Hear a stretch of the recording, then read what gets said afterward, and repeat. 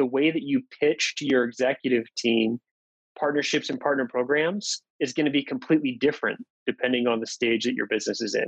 You may believe in ecosystems 100%, but your business and your C-suite maybe just isn't there yet. And so that may force you to pitch revenue. Welcome to SaaS Connect, the SaaS Partnership Podcast, brought to you by the Cloud Software Association.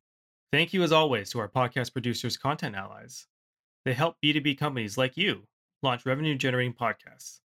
They'll schedule interviews, produce the podcast, and promote it. Check them out at contentallies.com. Hello, everyone in the audience. We're using Zoom webinar today. So table settings, of course, you can fire questions in real time as you want in the Q&A, and we'll get to them as soon as we can. Usually interleave them as we're talking.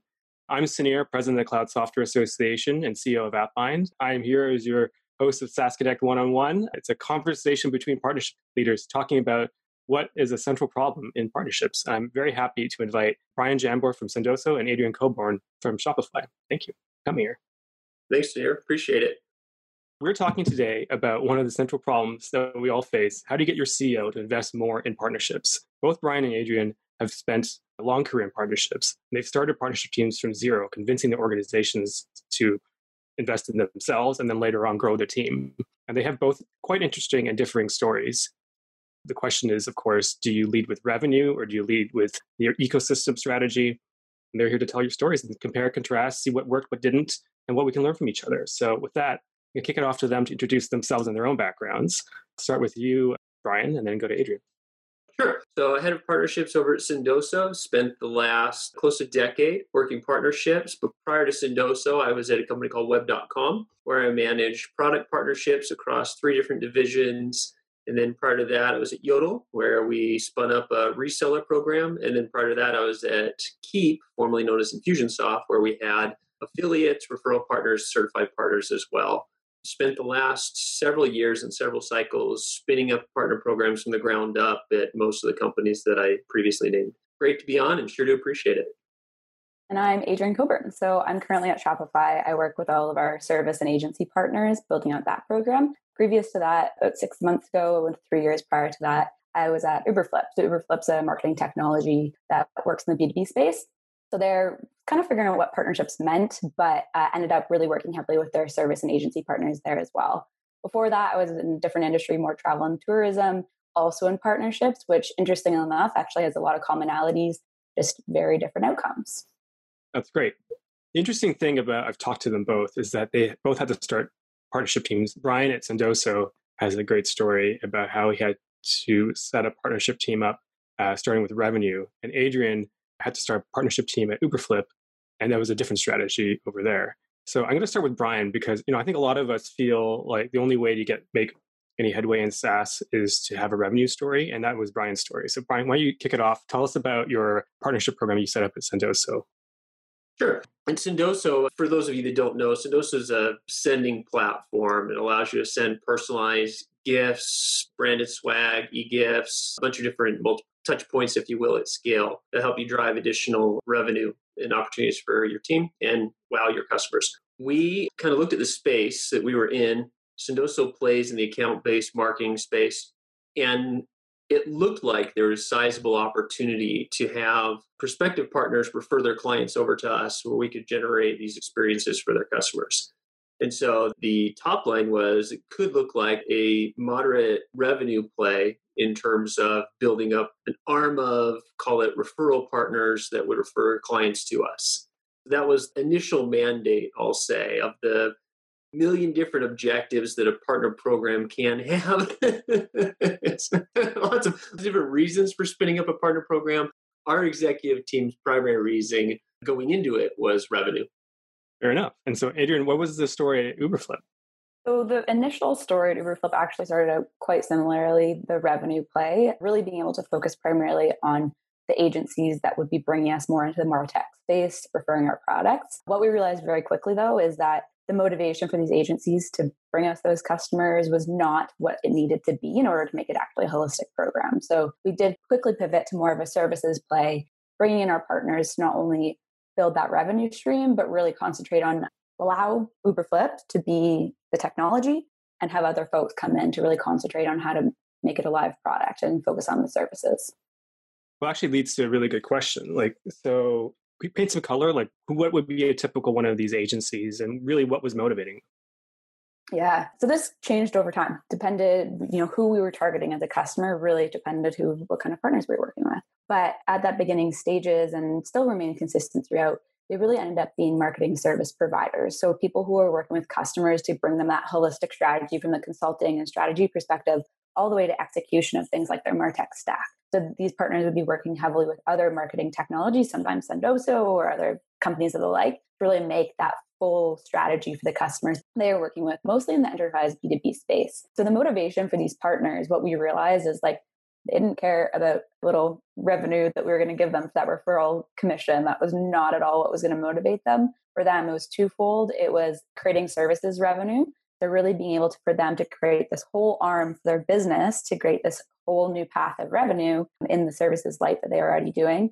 And then the second piece is market expansion. So getting into new customer bases that weren't available to them without a technology like Uberflip. Yeah, that's perfect. So that's different than what you experienced, Brian. Most people probably don't understand the market that you're in. Can you tell a little bit more about who these distributors were, maybe what kind of companies they were, maybe some names I don't know, and then what were motivating them and how did you fit in? Yeah, I can do that. If you don't mind, I have a quick question for Adrian, though, if that's okay. So one of the things that I found that when I was at Yodel is we tried to spin up a reseller program, and we didn't have a product that would lend itself well to a substantial service model for our resellers. And so what we found was resellers weren't as engaged or motivated to actually participate in our program because there wasn't that long tail service revenue they could gain from it. And one of the lessons learned in that experience was we didn't pivot fast enough from a, call it traditional reseller / certified partner program to more of a referral based, program or spinning up some sort of services, things along those lines. So what I was wondering, Adrian, is how long did Uberflip spend working through that, call it reseller model, before there was a realization that there was the need to pivot to more of a service-based focus? Because that's one of the challenges I think that a lot of partner leaders face is they're concerned to make that shift due to the sizable sunk cost of the previous strategy, even though that may be the right decision to make. Yeah, I mean, I'll be honest, I'm not there anymore, so I can't say this authority, but I'm fairly certain they're still having these conversations. This is not a done deal. This is a continually evolving, see Jillian in the chat over there. It's a continually evolving thing. It's this is not something you can have a strategy and stick with. So I think just to point that out, when I left, it wasn't a perfectly packaged service program. But I think the need and the motivation was an understanding that could continue and continue to be built on throughout time. So the other thing to point out, we really didn't consider our partners resellers. What we considered them was marketing service providers or even value-added referral partners. Not all forms are meant to be resold. Some are too complex. Some of them have a lot of other aspects that need to be considered. It's about selling into the enterprise place. It's not easy transaction. So we didn't want to give that control away. It was something we really wanted to own, especially as we were a growing business. So really what we were doing was working alongside our partners on the services arm. The other thing to consider is there's two types of services these people can provide. One is a platform specific kind of launched package. It's directly applicable to the platform itself. And the second is ancillary services. Not maybe at Yodel, they wouldn't launch the platform or work specifically in the platform, but I would absolutely bet there's some sort of strategy consulting ancillary service that the partners could offer in tandem with the platform. Yeah, and that was at Yodel. That was the hardest problem because it was such simple software that the consulting was nearly non-existent, right? It was so simple to set up and utilize. It wasn't complex. So one of the things that we recognized at Sendoso is when we kind of looked at our market and we recognized that account-based marketing is a place where we fit in terms of companies that are doing account-based marketing or account-based everything tend to need a direct mail strategy to supplement those activities. And so they use Sendoso. But in that, we initially started going after mid-market and enterprise account-based marketing agencies that consult in ABM. And One of the things we found through that initial strategy was we became one of many arrows in the agency's quiver that they could utilize with a client. But there wasn't enough tight affinity in terms of service, right, or products or things that they could offer to our customers that made that relationship more valuable than any other relationship they had with any other SaaS company. And so we started to explore additional aspects of the market, and we recognized that there were a sizable amount, $22 billion worth of promotional product distributors in North America. And so when we started looking at that TAM, and we recognized that the top 40 distributors make up 80+% of that $22 billion in revenue, we said, okay, this seems like that could be a really good market for us to get into as far as partnerships are concerned. So now we partner with companies like State Promotional Products or major distributors, Brand Via, Jack Nadell International. These are companies that have relationships with suppliers in China, place the order for the swag, and then drop ship it wherever you want them to. In our case, they drop ship it to one of our warehouses where we intake it, inventory it for the customer, and then the customer can one-off send that out through their CRM or marketing automation program and then get a feedback loop of ROI on that spend, which was a big gap for that industry because they don't have the ROI component of their offering in terms of how companies are justifying the promotional product spend that they're essentially laying out to their customers, prospects, employees, et cetera. So as soon as we made that shift, which took around 7 months for us to go from these kind of mid-market ABM marketing agencies to promo product distributors, there's a sizable difference in not only the quality of accounts that we were being referred, but the quantity of accounts we were being referred by that partner base. It was a very critical pivot for us in terms of our partner evolution. Were most of your opportunities coming from these distributors ended up being agencies, or were they a mix of agencies and end customers as well? The bulk of the distributors are referring end customers. It's very rare that a distributor will refer an agency because many of them offer agency-like services. So they have a design team and things along those lines. So making that pivot, I'd venture to guess that those partners that you had initially sought out, those more B2B agencies, were still interested. And, there's a reason why they went to you in the first place. How did you make that pivot with them? And, what kind of balance did you strike out to go through with both initiatives?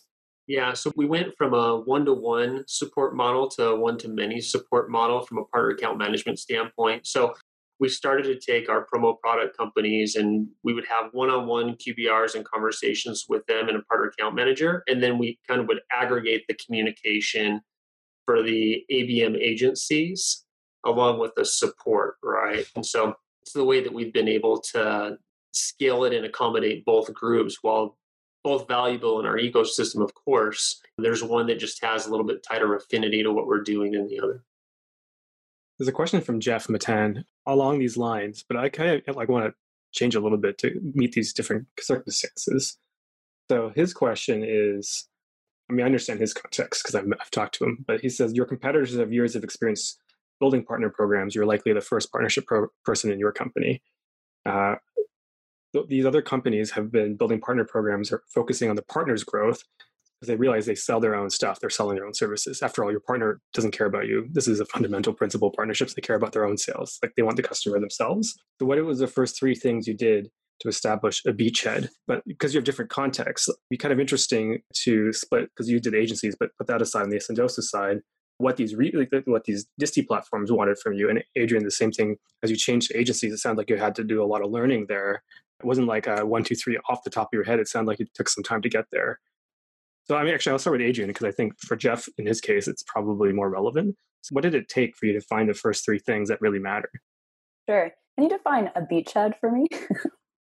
I think he means getting any traction with the agencies. So you need to start a fire, at least an ember of a partner program, right? So getting your first agency, as everyone knows, you started marketing with marketing agencies. Getting your first marketing agency to work on your platform can be difficult. So what did you end up finding worked?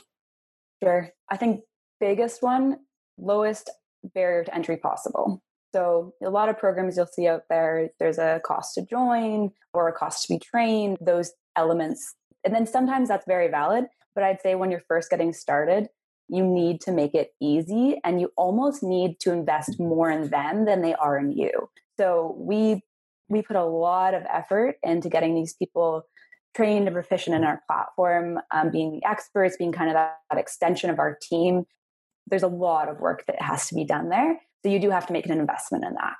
So yeah, keeping various entry low and being okay to make that upfront investment is definitely a big one. Second, just like finding out what their motivators are. Maybe you have a product that actually can be resold quite easily, so they can do a big volume play, and all they need to do is sell 100 copies of your platform, and that'll be enough revenue for them. Maybe that's adequate. So finding out those motivators early on is going to be really, really helpful. And I guess third is just like matching those motivators with your internal motivators. So really having to balance CEO expectations of what your program is going to bring in. So like, what gaps can our partners fill, and make sure that those motivators match with the partner. So it's like, it has to be a win-win. It can't be, this is what our company needs, but no partner is going to get any value from it. And it can't be the value only coming from the partner, nothing to your organization. And so yeah, just finding those gaps in your internal organization and making sure they meet the motivators of the partners that you're working with. Awesome. And then Brian, like, what did you find these disty platforms? Because these are not, they have agency services, but they're offering more of and you're muted, by the way. Yeah. Yeah. So the goal of these distributors is to sell more swag, distribute more swag. And so we do several things to promote them across our customer base and generate opportunities for them. We mark them as the distributor of record for anybody that they bring to us. We have a partner directory that we feature them in. And then we provide them with opportunities to get in front of our teams, right, in a narrow basis. But what's interesting when you're starting to build let's say you're building to answer Jeff's question, if you're building a program and you're going up against a company that has a very mature partner structure to it, partner ecosystem to it, right, or partner programs to it, the benefit that you have is flexibility. The larger your programs get, the more, Adrian and I were talking about this the other day, the more black and white you have to be in terms of the enablement that you offer to your partners, the reciprocity that you can provide, things along those lines. When you're small, you can oftentimes get the resources to do that for a handful of partners fairly quickly. And so lean heavily into that. They may not be getting the resources that they want from their current relationship because that current relationship is too big, or that specific partner is not big enough or not strategic enough, or the case may be. So you do have some advantages there. I would lean heavily into that and create that a la carte list of reciprocity that you can then double down on with those partners as you start to kind of build out that structure. Actually, Jamie Fucillo from MindBody has a good question about this. This is something that comes up a lot. This is for Adrian, but I think both of you could answer this. One of the challenges we all experience is that partners want visibility and access to our large customer base. How do you scale the visibility of these agency partners to your customers without spamming your customers? Yeah, that's a great question. And it's a hard one to manage. I'll give two-pronged answer on that one because it's very different to Brian's earlier point, depending on the scale of your program. So Uberflip is an answer. At Shopify, it's a much different answer because of the scale of the amount of partners we have. So at Uberflip, it was small and mighty. The amount of partners we had was not unscalable to be able to go out and actually introduce them to customers. That paired with the fact that it was a very hands-on sale. So I was extremely integrated into the sales team, as were our partners. So that kind of one-to-one interaction where I'd be directly introducing a partner to a sales rep to work on an account, to be able to embed their services in from the get-go, that was a lot easier to do because of that scaled down nature of it. Where it becomes a bit more challenging is at a place like Shopify where there are thousands of partners and thousands of customers where it's not such a hands-on sale, where it's harder to do that kind of one-to-one integration. So that's when you really have to Brian's earlier point, look at the black and white. Like, this is what we can promise you when you are a certain level. Once you give X back to our company, we can give Y back to you. So really being able to have that kind of tiering system and different levels, promises, benefits, like gives and gets carved out from the get-go is going to be extremely helpful for promising and not over-promising to your partners. So some different tangible things you could look at. Partner directories are awesome. That's, the biggest kind of scalable thing you could do. All of our events, we made sure our partners were very, very invested in, both from a hosting and speaking, running their own workshops off the side of the event. being able to get involved with our lead list, that type of thing is going to be extremely important as well. And just making really sure and clear to them that it's their job as partners to develop their own business development strategies. They can't rely only on you for that kind of lead execution. They have to have their own biz dev strategies to be able to address your market as well. So yeah, two things there: making sure it's black and white, clear from the beginning what the gives and the gets are, and second, making it really clear up front that the responsibility can't be entirely on you to get involved in the ecosystem. You know who does a really good job of that, in my opinion, is Salesforce. Salesforce has a huge, huge partner ecosystem. And they just relatively recently, rolled out a point-based system based on a multitude of different activities that you have to go through in order to get additional reciprocity from them from a marketing standpoint for their customers, or preferred placement in the App Exchange, et cetera. So it spans from how many people do you have in your organization that are certified in the platform, to marketing have you done to promote Salesforce, how much revenue you're driving to them, et cetera.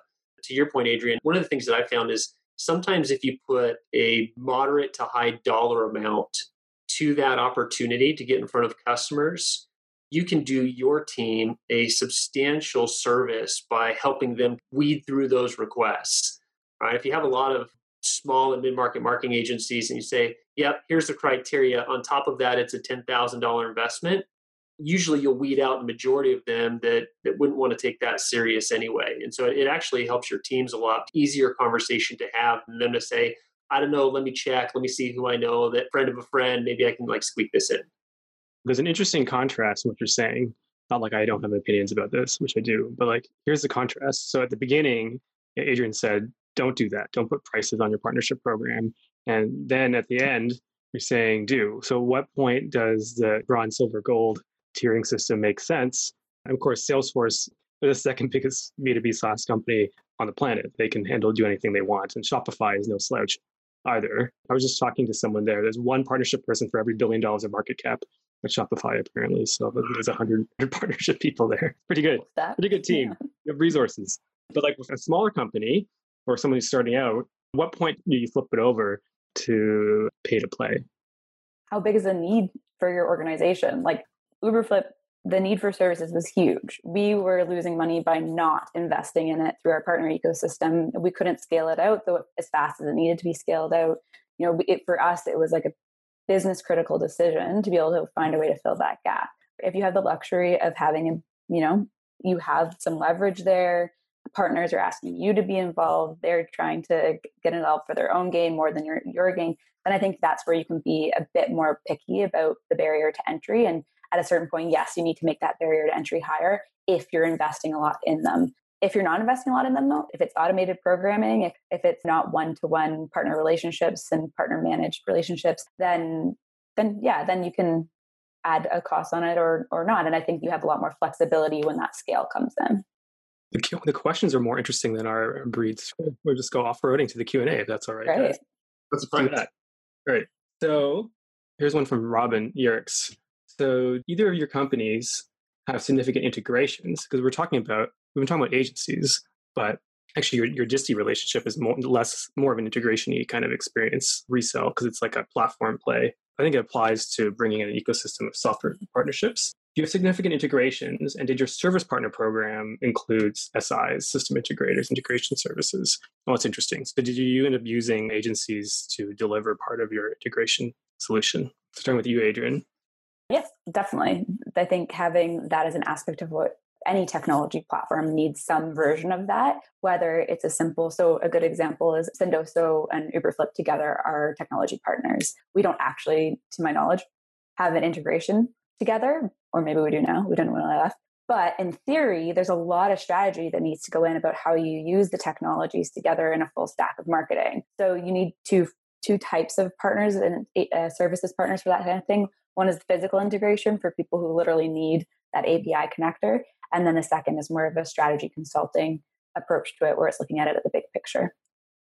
Yeah, keep that really well early on, in my opinion. So they had a whole program of what they called developer partners, and you could there was a test that was involved to make sure that you understood not only the platform, but you understood the API, you understood the ecosystem in terms of the data integrations that were available. And then you were tested on your proficiency with the API in order to get certified as a certified Keap developer, if you will. And then those developers were ones that when clients said, hey, I want to integrate Keap with XYZ software, internal customer success teams would point them to those specific partners and say, here's a list of integrators that we know that we've certified that could do that for you. We recommend these 2 or 3, and then, here's their contact information. You can do some diligence, go with who you want. That ended up working out really well. That's awesome. Do you know how they actually went about certifying those people? It's a really hard thing to certify on.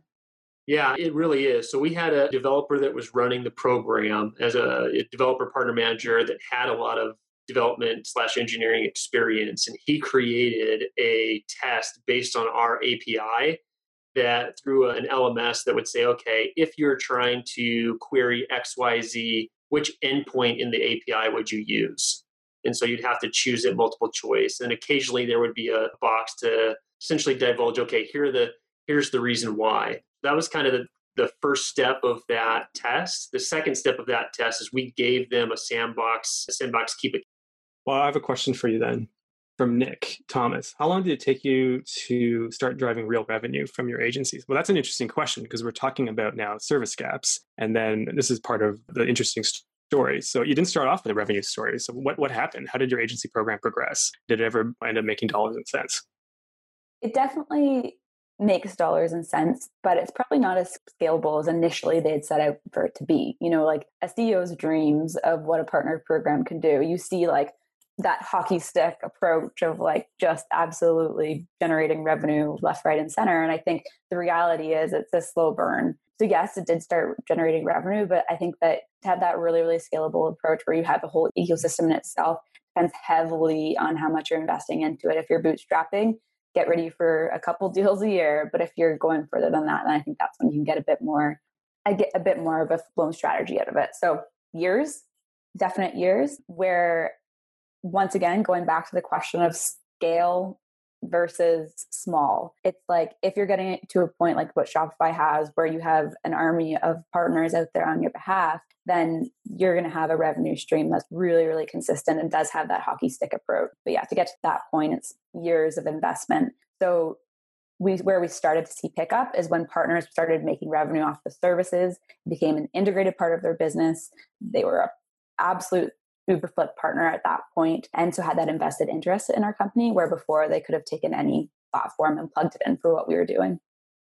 Yeah, I give a shout out to my friend Alex Glenn at partnerprograms.io. This is like his church of Alex Glenn, is because he's talking from the marketing agency side. That's actually turns out to be when the things flip over, when they start seeing when they make their own revenue and you can prove it to them. And shout out to my besties, Microsoft and Salesforce, because they actually do this more aggressively. Microsoft has been tracking dollars of revenue of their service partner for every dollar Microsoft's made since 2010 in their IDC report. And Salesforce is now tracking that. They're doing Microsoft, their partners making $9 over $1 they make. So that's $1 trillion ecosystem, wow. And which is half of the entire software partnership ecosystem, which is $2.3 trillion. And then the Salesforce is doing $4.50 roughly, according to Forrester, I think, or IDC. So, I mean, this is an interesting number. Did you ever end up interviewing and finding out how much money they were making and turning that into case studies at Uberflip? Not in a way that I could speak to. Over beers, I heard some numbers, but nothing that we really substantially looked at. Brian, I'm so glad we can see your actual background now. I thought for sure those photos were definitely on the wall. Have to thank my marketing team for their fabulous design. Now you know why I'm so sharp, right? Sorry about that. We were just talking about this right before the call about how we've all had kind of experiences, but anyways. All right, Stephen Larson has a question back to the point. So why invest in partnerships to build ecosystems? How do you sell the value of an ecosystem beyond generating leads and gross revenue? And what KPIs do you recommend? Well, I'm going to put this to you, Brian, because this is right in the hot seat for what happened to your partner program. So you start with revenue. What happened there? Yeah, we started with revenue, and as we progressed, realized that we could build a sizable moat if we turned that into an ecosystem. And so we started to kind of figure out, okay, well, what would that ecosystem look like? Part of it is integrations. Part of it were these distributors. And then the other part that was really interesting was we call them merchant partners, the perishable goods, cookies, cupcakes, brownies companies that people are able to send through our platform. And we were able to actually start getting exclusives with those companies to be on our network. And so now we have close to 200 partners between distributors, promo product distributors that are recommending us to their clients, between the perishable good companies that we also get recommendations from them for their corporate clients that want to place orders through like a Salesforce or Marketo and get that to ROI visibility as opposed to through them directly. And then, of course, the integrations. And so it ended up, call it somewhere between the 9 to 14 month mark, transforming from a what I would call traditional revenue only driven partner program to a very holistic ecosystem. How do we build a moat around our organization through partners? One of the interesting things you said in the story, which I didn't get when we did the pre-interview, is you got to the disties by actually talking to your agency partners. So you kind of like flew through the ecosystem to even find these relationships. Is that right? Is that what happened? Yeah, you're absolutely right. We had an agency partner that essentially kind of explained to us the ecosystem that we were in. We're kind of interesting. You think you have a grasp on the industry, and then you have somebody that you talk to that's been in the industry for 20 years, and they say, no, it's not like that. It's like this. And you say, oh, that's interesting. This particular individual ended up introducing us to a distributor network that we candidly didn't know really existed, at least the scope of it, that existed. I mean, 20,000 of these distributors in North America, again, $20+ billion a year in revenue between all of them. So we actually went to the distributor conference. There's an industry trade association and all sorts of other things around this whole distributor ecosystem. And so we're starting to get really involved in that. But yeah, it was through one of our agency partners that gave us a little more intel than we had previously. So then tell me, well, this is like part of the core story. What happened next, how you brought this idea and formulated. You had to bring it up to the board, right? Or the investors? Like, who did you bring it up to get invested? Yeah, so we had multiple conversations with the executive team and the board. So we were still very early in our partner program. I was the first dedicated hire with partner program experience at Sendoso that we brought on, right? And so there were still a lot of things to figure out, but there was such a drive to go after ABM agencies that we had to do a lot of diligence around what the total addressable market was in these distributors, what kind of logos they were actually courting in terms of their customer base, and really paint the picture of what the opportunity was. And could we do it at scale? Were there enough of them where it made sense? And so we had to do a lot of diligence on that end, and then present that to the board and the executive team to get buy-in to say, yeah, that sounds like the right direction. Let's make the pivot. Let's have you guys go after them aggressively. And we've been doing that since. It's been very beneficial. What were the KPIs that you promised them? Like, what were you tracking? How did you explain it to them in a way that they could understand it? Yeah. So what we looked at is the total addressable market that industry was generating. And then we started looking at the top 40 distributors that we knew that we could pick off. That we had some preliminary conversations with the agency that I mentioned to you previously, knew people of those organizations and made some introductions to us. And so we committed to procuring several of those specific partners. So that was the deliverable. Could you get a handful of these top 40 distributors in your ecosystem? And then from there, it was setting realistic expectations around, okay, we're going to be tracking the leading indicators of, we call them partner qualified leads, which are referrals from those organizations, and then partner influence leads, which are referrals from those organizations that are already in our pipeline, right? And as we track that, we committed to modeling that out over the course of a 6-month period and then reassessing at the end of 6 months. So we didn't commit to revenue because we didn't know how those leads would convert into pipeline, how long it would take those partners to onboard.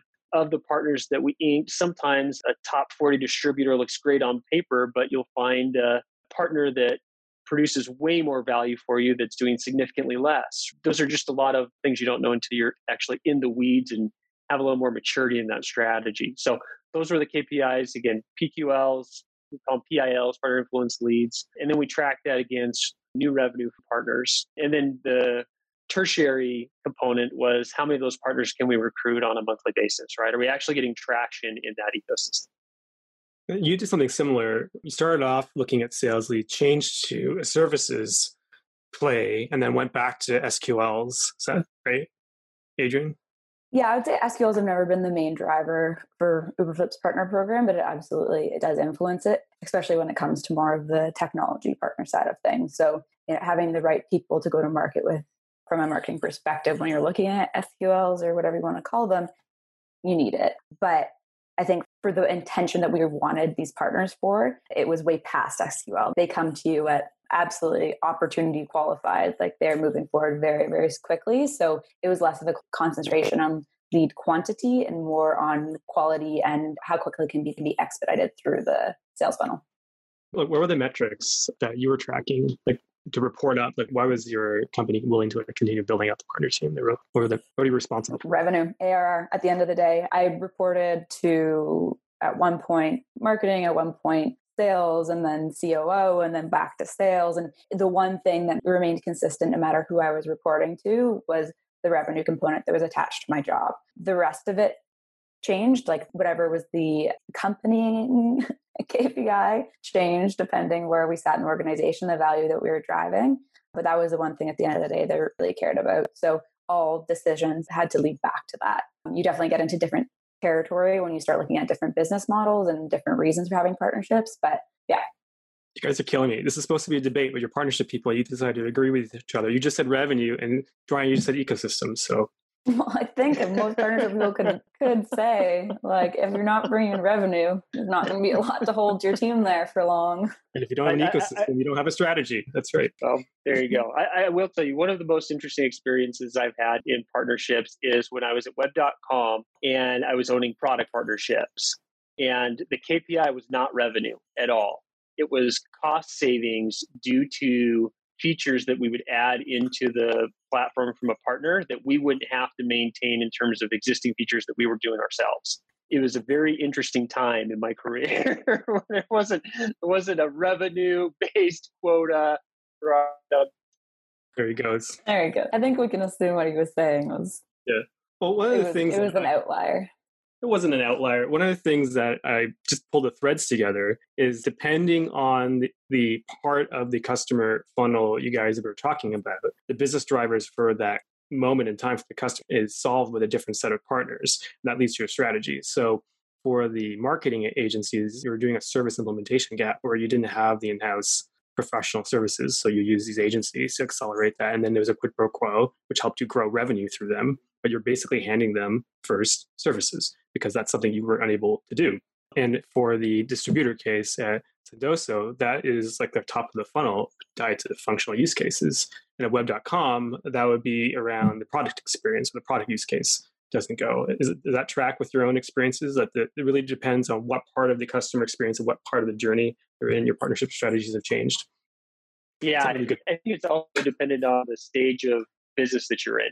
If you're an earlier organization in terms of your product market fit and customer adoption, things along those lines, revenue, a good friend of mine once told me, revenue cures all ills. So if you're bringing in revenue, you get budget, you get resources, you get all sorts of things. That's certainly more heavily weighted on an earlier stage organization that is really figuring out product market fit, compared to a later stage organization that maybe has figured that out and is now trying to figure out how to get that late majority and scale. And so I think there is this component of how sophisticated and what stage is your business in.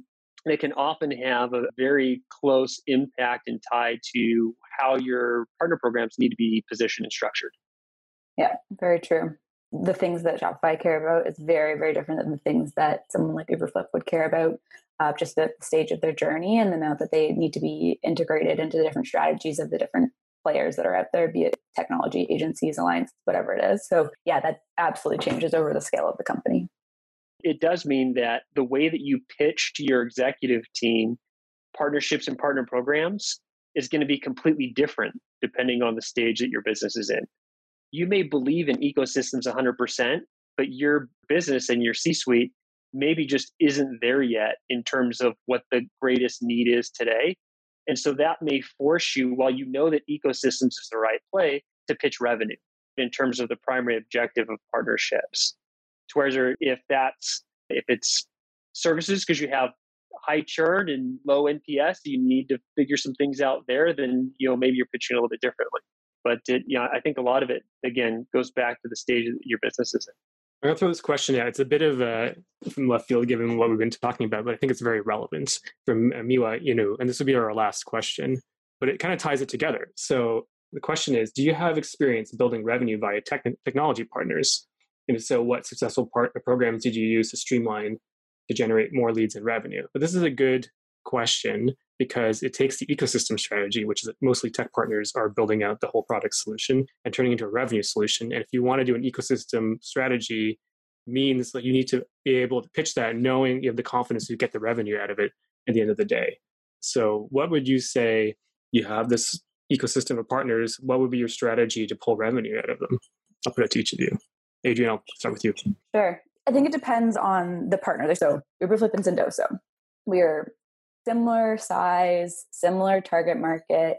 Neither one of us is like the big brother. It's like, let's go at this together. So in that case, something like account mapping is very effective, where you can almost do a joint solution sell, where it's very equal playing ground. You can go for it. And even maybe it is getting an agency partner involved where they're the one packaging together the two technologies and you're bringing that forward to the market. That account mapping, getting your reps involved with each other, even when just at a conference, like getting all the sales reps into one room so they can chat about like who they're speaking to at the conference. Hey, can you introduce me to that person? That can be very, very effective with complementary technologies. Where that changes is for big brothers. So if you're tapping into a different ecosystem. So in Uberflip's world, people like Marketo and Oracle and Salesforce, these are all people who have their own programs where you have to play by their rules. So there's absolutely a revenue component to be played there, but you, like I just said, have to play by their rules. So that could be hosting events with them. There still could be some account mapping components, but it's usually like on a isolated rep to rep basis. So being able to find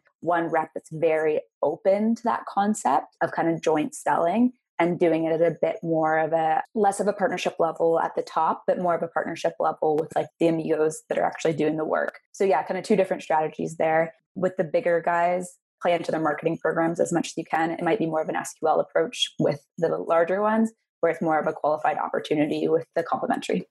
Awesome. How's been your experience? Yeah, very similar. So I will tell you that if you're not, I'll do a little shameless plug here for a company that I'm not affiliated with whatsoever, but wholly believe in what they're doing and think that they're fantastic. If you're not doing account mapping with Crossbeam, you're not doing account mapping right, candidly. Crossbeam is a great tool that we use for account mapping, just phenomenal team over there. And we've actually been able to recognize a sizable amount of revenue from our technology partnerships where we've done account mapping, not only from a partnership to partnership person level where, hey, where are your top 10 accounts? These are mine. Can your CSM teams make intros to our AEs or whatever the case may be, but literally getting the reps involved at the rep level to where they feel comfortable reaching out to each other to get account insight. That's been critical for us. And secondarily to that, I think if you start thinking through the services strategy, right? If you have service partners that you're trying to do that at scale, there were some interesting things that Keap did. Keap was onboarding all of their customers in-house and eventually flipped the switch and then had all of their partners do all of their onboarding, right? As part of that process, there's a significant amount of savings that happened for the organization. One of the things that was deliberated, they ended up not doing, but talked about potentially charging partners to onboard customers for that opportunity to onboard the customer. And it's another way that you can generate revenue from if you have a service-based partner organization to give them that opportunity to get a new customer, right? Which is nothing more than a customer acquisition cost to the partner, right? And then you're getting, with any luck, a little bit better service, more customer tailored response because the partner can take that time on a one-to-one basis with those individual customers, to whereas your team is trying to have to do things at scale. We'll mention one resource we have, the Cloud Software Association. We have the integrated partnership checklist that the community has put together as well. So if you're doing technical partnerships, that's like an incredible list of like every single thing you could possibly do with a partnership tech partner to get results out of it. So I will send that out into the general room later, Miwa, for you. So last thoughts. We have a couple of minutes left. It's like, this is an interesting conversation. It's very dynamic. I really appreciate you guys doing it. So thank you very much. And thank you, audience, for the questions. Those are amazing. So we've been talking for an hour here. You guys talked before. You had different strategies. What are your conclusions? Like, what did you learn about partnerships by talking to the other person, learning from their experience? And, Adrian, you look like you have an answer, so I'll throw it to you. Well, I was pondering some answers. I don't know that I have an answer. I think the biggest thing I've learned from Brian here is just like big pivots. We made pivots, and Shopify makes pivots and Uberflip makes pivots, but the approach that Sendoso made with pivoting to more of a distributed model is like a really large pivot, and being able to kind of balance automating an entire section. When you're a company that's at a size where you can't do it all, you do have to pick where you're investing your time and money. So I think I just really appreciated learning a little bit more about how to make those decisions and how to pivot. And Brian, what do you conclude? What did you learn from talking to Adrian? Yes, as your partnerships are fairly young, so to speak, you have the flexibility to tailor the program and tailor the reciprocity and deliverables to the partner. Or if maybe not even young, if it's a very strategic partnership, you also have that same ability. But the larger your ecosystem is, the more black and white you have to be, the more intentional time you have to spend on dialing down exactly what the rules are so that you can scale. And it was a nice reminder of different stages that partner programs are at and the flexibility or lack thereof that can and should be offered to partners as the ecosystem kind of continues to expand and grow. Yeah, that's awesome.